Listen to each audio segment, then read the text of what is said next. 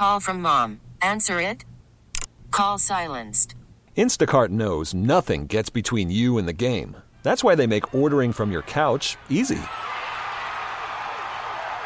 Stock up today and get all your groceries for the week delivered in as fast as 30 minutes without missing a minute of the game. You have 47 new voicemails. Download the app to get free delivery on your first 3 orders while supplies last. Minimum $10 per order. Additional terms apply. This episode is brought to you by Progressive Insurance. Whether you love true crime or comedy, celebrity interviews or news, you call the shots on what's in your podcast queue. And guess what?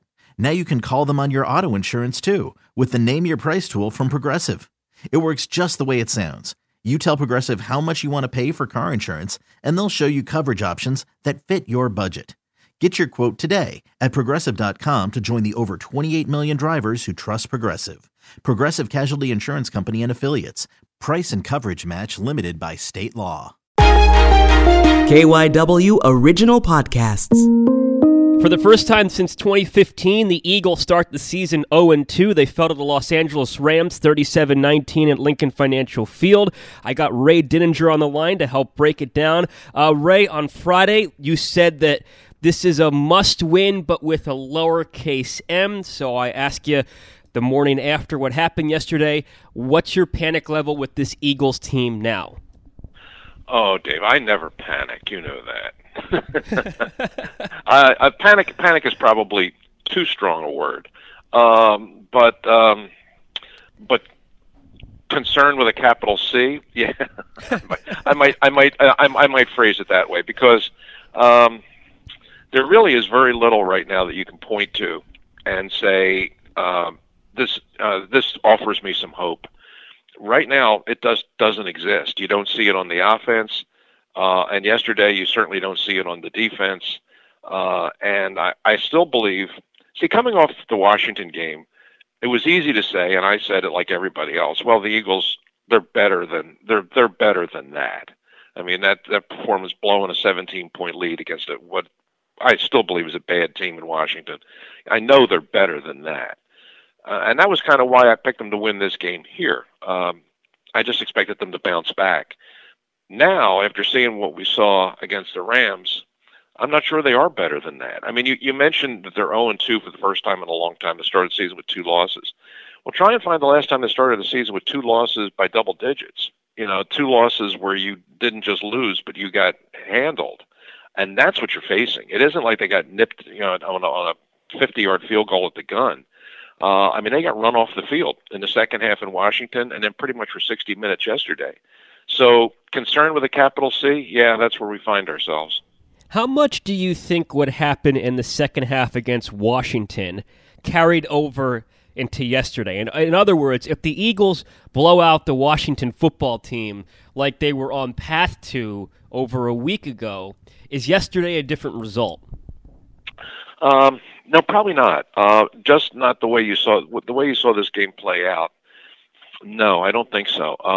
The Rams came into this game really well prepared. And I give an awful lot of credit to Sean McVay, the head coach, because they came in here and they knew exactly what they wanted to do against the Eagles offensively. They had the Eagles totally figured out, and they didn't change anything. It isn't like they rewrote their playbook or came up with new stuff. I mean, this is what the Rams are. I mean, they're a team of run the ball, play action, misdirection, crossing routes, but everything is so well designed, and everything is so well, for the lack of a better term, orchestrated, that it all just flows together. I mean, they use all their backs, they use all their receivers, and it's on a day when they've got it clicking, they're almost seamless, and it makes a quarterback like Jared Goff look really, really good. I mean, Goff, you look at his numbers yesterday, and then listen, they were impressive. I mean, he completed his first 13 passes, finished the day with a 142 passer rating.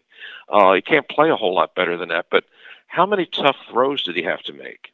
Almost none. I mean, that was as easy 142 passing game as you're ever going to find. I mean, that was almost like 7-on-7 drills on Wednesday afternoon on the practice field. I mean, he had guys wide open, and look, to his credit, he hit them. And that's more than I can say for the Eagles quarterback, because he had trouble hitting anybody in any situation yesterday. So if you had to divvy up blame for yesterday, how much falls on the defense, Carson, and Doug? Well, the offense was certainly the passing game was not good at all. I mean, the one thing you can point to, and when we had to do our report cards at the end of the postgame show, I gave my highest grade to the offensive line. Which, I mean, it seems sort of crazy when you're talking about the game they came off of in Washington, where they allowed 8 sacks. But I gave the offensive line a B+. I thought the offensive line was really good, and that's probably one of the most. I hesitate to use the word alarming, but I'll use it anyway. One of the most alarming aspects of yesterday's game was the offensive line. In the Washington game, I mean, Wentz was under such siege in that game, getting chased and getting hit and the 8 sacks and all, that some of the problems he had throwing the ball and getting things done, it was kind of understandable. The whole offense collapsed around him. You couldn't really say that yesterday. I mean, the offensive line did a good job. I mean, the Eagles were able to run the ball. I mean, Miles Sanders rushed for almost 100 yards. They averaged almost 5 yards per carry. Wentz wasn't sacked once, and he was rarely hit. So everything was in place around him, unlike the week before. He just couldn't hit his target. So that was a big concern, and remains so now. But you can't ignore the defense. The whole conversation in the city after the game yesterday on our show, and will continue all week, is going to be the quarterback. But I tried at one point in our show to say, hey, listen, let's take a look at the defense here. I mean, look how totally they got shredded in this game. And when you look at the amount of money that they've invested in that defensive line, and the number of high draft picks and blue chip players that they brought in for that defensive line, I mean, they didn't even show up yesterday. I mean, the Rams did pretty much everything they wanted to do with them. They didn't get any kind of pass rush. The Rams ran for almost 200 yards. That to me was one of the things you take away from that game. And everybody's going to focus on the offense, and I understand that. And the quarterback has to play better, and that's obvious to everybody. But if the defense, and particularly the defensive line, doesn't play better than they played yesterday, then it's almost not going to matter. Because in yesterday's game, they were just basically non-competitive. I'll get back to Carson, but to stick on the defense real quick, and you mentioned the defensive line, but Ray, the linebackers, it seems like this team, this organization, has really undervalued that position for a long time, and it showed. I feel like it showed yesterday. What's your assessment of that? True, but it's not the first time we've said it. It's an organizational sort of approach that they. And I think it reflects the defensive coordinator. I think Jim Schwartz, this is the way he sees his look, everybody would love to have 11 all-pros out there. I mean, you would, but the nature of the league, the salary cap doesn't allow you to do that. So Schwartz has prioritized the defensive line and the secondary. You win battles in the trenches up front. Those guys stop the run and they get pressure on the quarterback. And then you have the secondary, the guys on the back end that take away the big plays and lock down the top receiver. And then whatever you have in the middle, you just kind of have in the middle. And if the guys up front and the guys in the back that you're paying the big money to, if they're as good as they're supposed to be, then you can get away with kind of journeyman average players in the middle. That's Schwartz's philosophy, and he's not alone in feeling that. You look around the NFL today, a lot of teams are kind of constructed that way. But I mean, I don't necessarily agree with it. I do see guys that are linebackers in this league that are difference-making players. The Eagles just haven't chosen to pursue that. I mean, the year that they won the Super Bowl, they got pretty good play out of Nigel Bradham. I mean, he wasn't like a superstar free agent that they signed. They didn't spend a lot of money on him, but he came in and he played pretty well, and he helped that team that year. But now, I mean, you have a bunch of guys out there. I mean, Nate Jerry, I think I've always thought that he's just kind of a glorified special teams player. He does. In the game in Washington, statistically, I mean, he led the team in tackles, but they weren't the kind of tackles that decide games. They were tackles 8-9 yards down the field for the most part. But yesterday it was out there for all to see. I mean, Sean McVay, in studying the Eagles defense, he's a smart coach, and he knew that you can really make plays attacking that linebacker core. And he did with his tight ends and the misdirection runs. I mean, he exposed the Eagles linebackers for as the inadequacies that they are. And Jerry was beaten on a couple of plays where it was just out there wide open, and everybody saw it. And is that going to change the way the Eagles play defense? Is that going to change the way Jim Schwartz builds his defense? Probably not, just on the basis of one game. But what it did was I think it laid out there for all to see that this is an area where this team is really vulnerable, and teams that have smart coaches and have good playmakers at those positions can exploit that weakness pretty much any time they want to. Sticking with Jim Schwartz, considering how underwhelming the defensive line was yesterday, what would you have liked to have seen Jim Schwartz do differently from a defensive scheme standpoint? Well, I don't, in terms of just the X's and O's part of it, what you could have done differently, I guess the one thing is you just make guys more accountable up front. I mean, make guys play their gaps, make guys play their responsibilities. A lot of what happened yesterday was due to a lack of discipline up front. There were guys just out of their gaps, guys out of position, an awful lot. And, that's on them. They should know better, but the coaches can't allow that to happen over and over again. It happened specifically really on the edges of the defense, the defensive ends. Brandon Graham and Josh Sweat were out of position a lot. And the Rams, again, I'm going to say Sean McVay again, they kind of counted on that. They know the Eagles ends tend to over-pursue. They tend to be over-aggressive, chasing plays down the line of scrimmage. And that's why they came in, and right from the beginning of the game, they ran a whole lot of end-around plays, reverse plays, where they would start one way and then they would pitch to a receiver, come and running a jet sweep back to the other side, because they pretty much were counting on the Eagles' defensive ends to be way out of position. You can't do that. I mean, the defensive end, your first responsibility is to contain your side. You can't leave the back door open. And the Eagles' defensive ends have a bad habit of doing that. Some teams don't really exploit it the way they should. Rams did.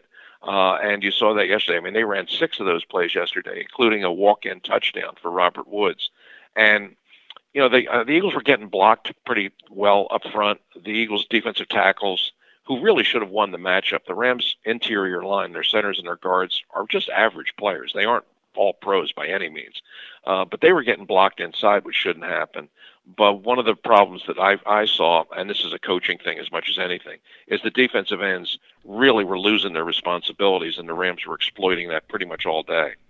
So then how much did Sean McVay outcoach Doug Peterson, and I guess by an extension to what you were just mentioning, Jim Schwartz as well? Thoroughly. And I'm not surprised. I think he's a really smart young coach who knows how to draw up and design an offense. And one of the things that he does is everything, and especially on a day like this when they really have it rolling, they incorporate every part of the offense. All the backs get in the game, and all the backs get the ball. The balls in the passing game, every single play is to a different receiver, and then they come back and they work the cycle all over again. Everybody's totally in the game, and everybody's utilized. They come in with different formations. There's nothing stand around or static about their offense. Even the straight up running plays, even when they're going to just run a dive play between the tackles, there's always some kind of motion coming across the backfield. There's always a guy from the slot, or there's another receiver, or there's somebody coming in motion across the formation. And so it poses the threat of, okay, hey, maybe this is another end around. Okay, maybe this is another sweep. Maybe there's going to be a rollout kind of thing here. And it gives the defense something to think about. It turns out to be nothing more than a straight handoff off guard. But there's that motion before the play, or there's the threat of the rollout that sort of opens up a space there, gives the defense something else to key on that makes a very simple play look very profound. And McVay will use this to his advantage all the time. He's always got the quarterback. A lot of times he's got him on the move. A lot of the stuff he does is outside the pocket. An awful lot of the stuff is off play action, which they run very effectively, and that's what opens up the receivers down the field.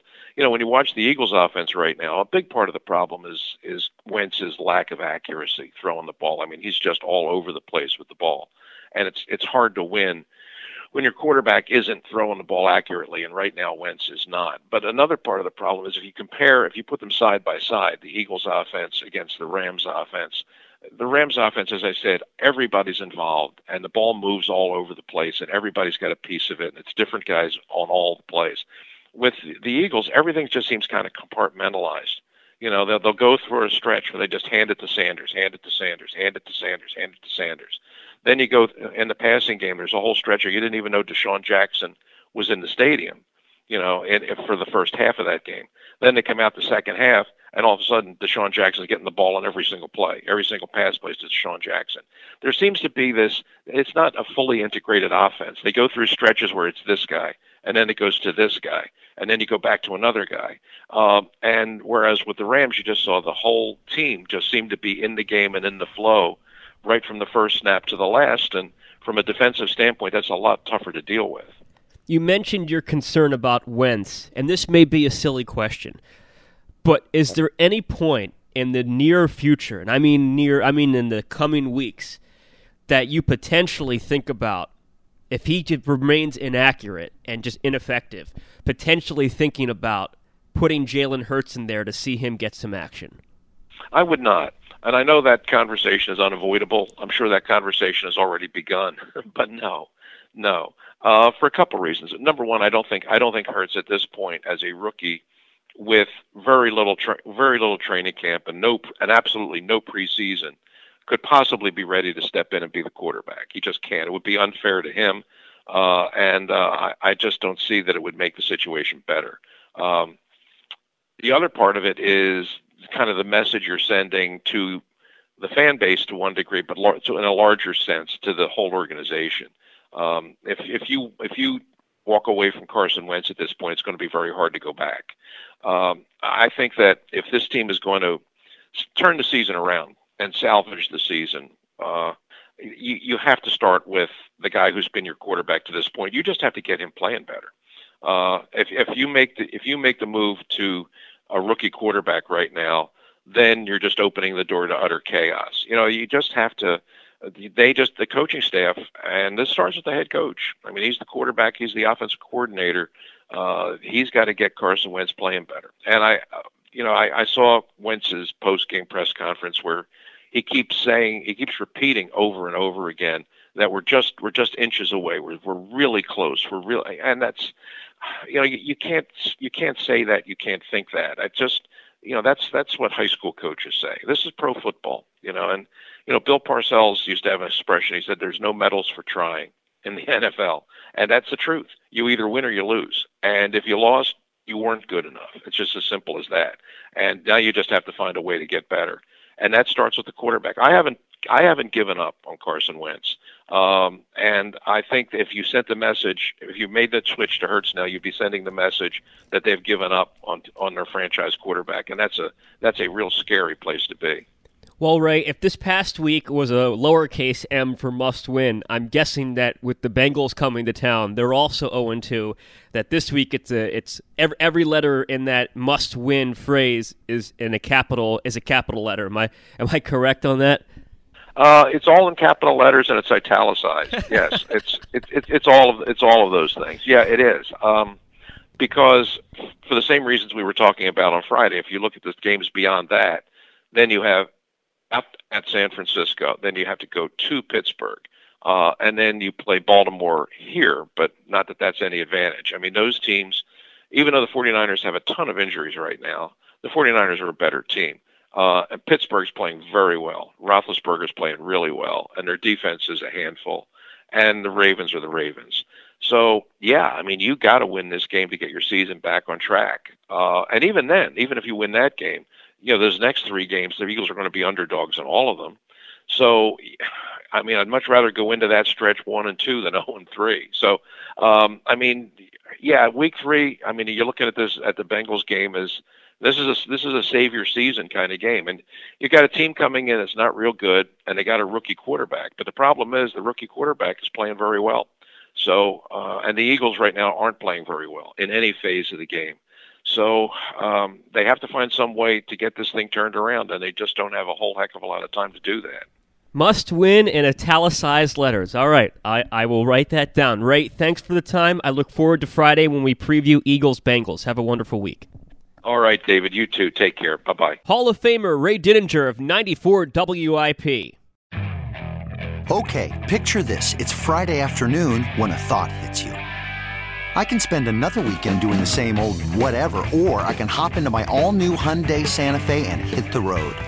With available H-Track all-wheel drive and 3-row seating, my whole family can head deep into the wild. Conquer the weekend in the all-new Hyundai Santa Fe. Visit HyundaiUSA.com or call 562-314-4603 for more details. Hyundai, there's joy in every journey.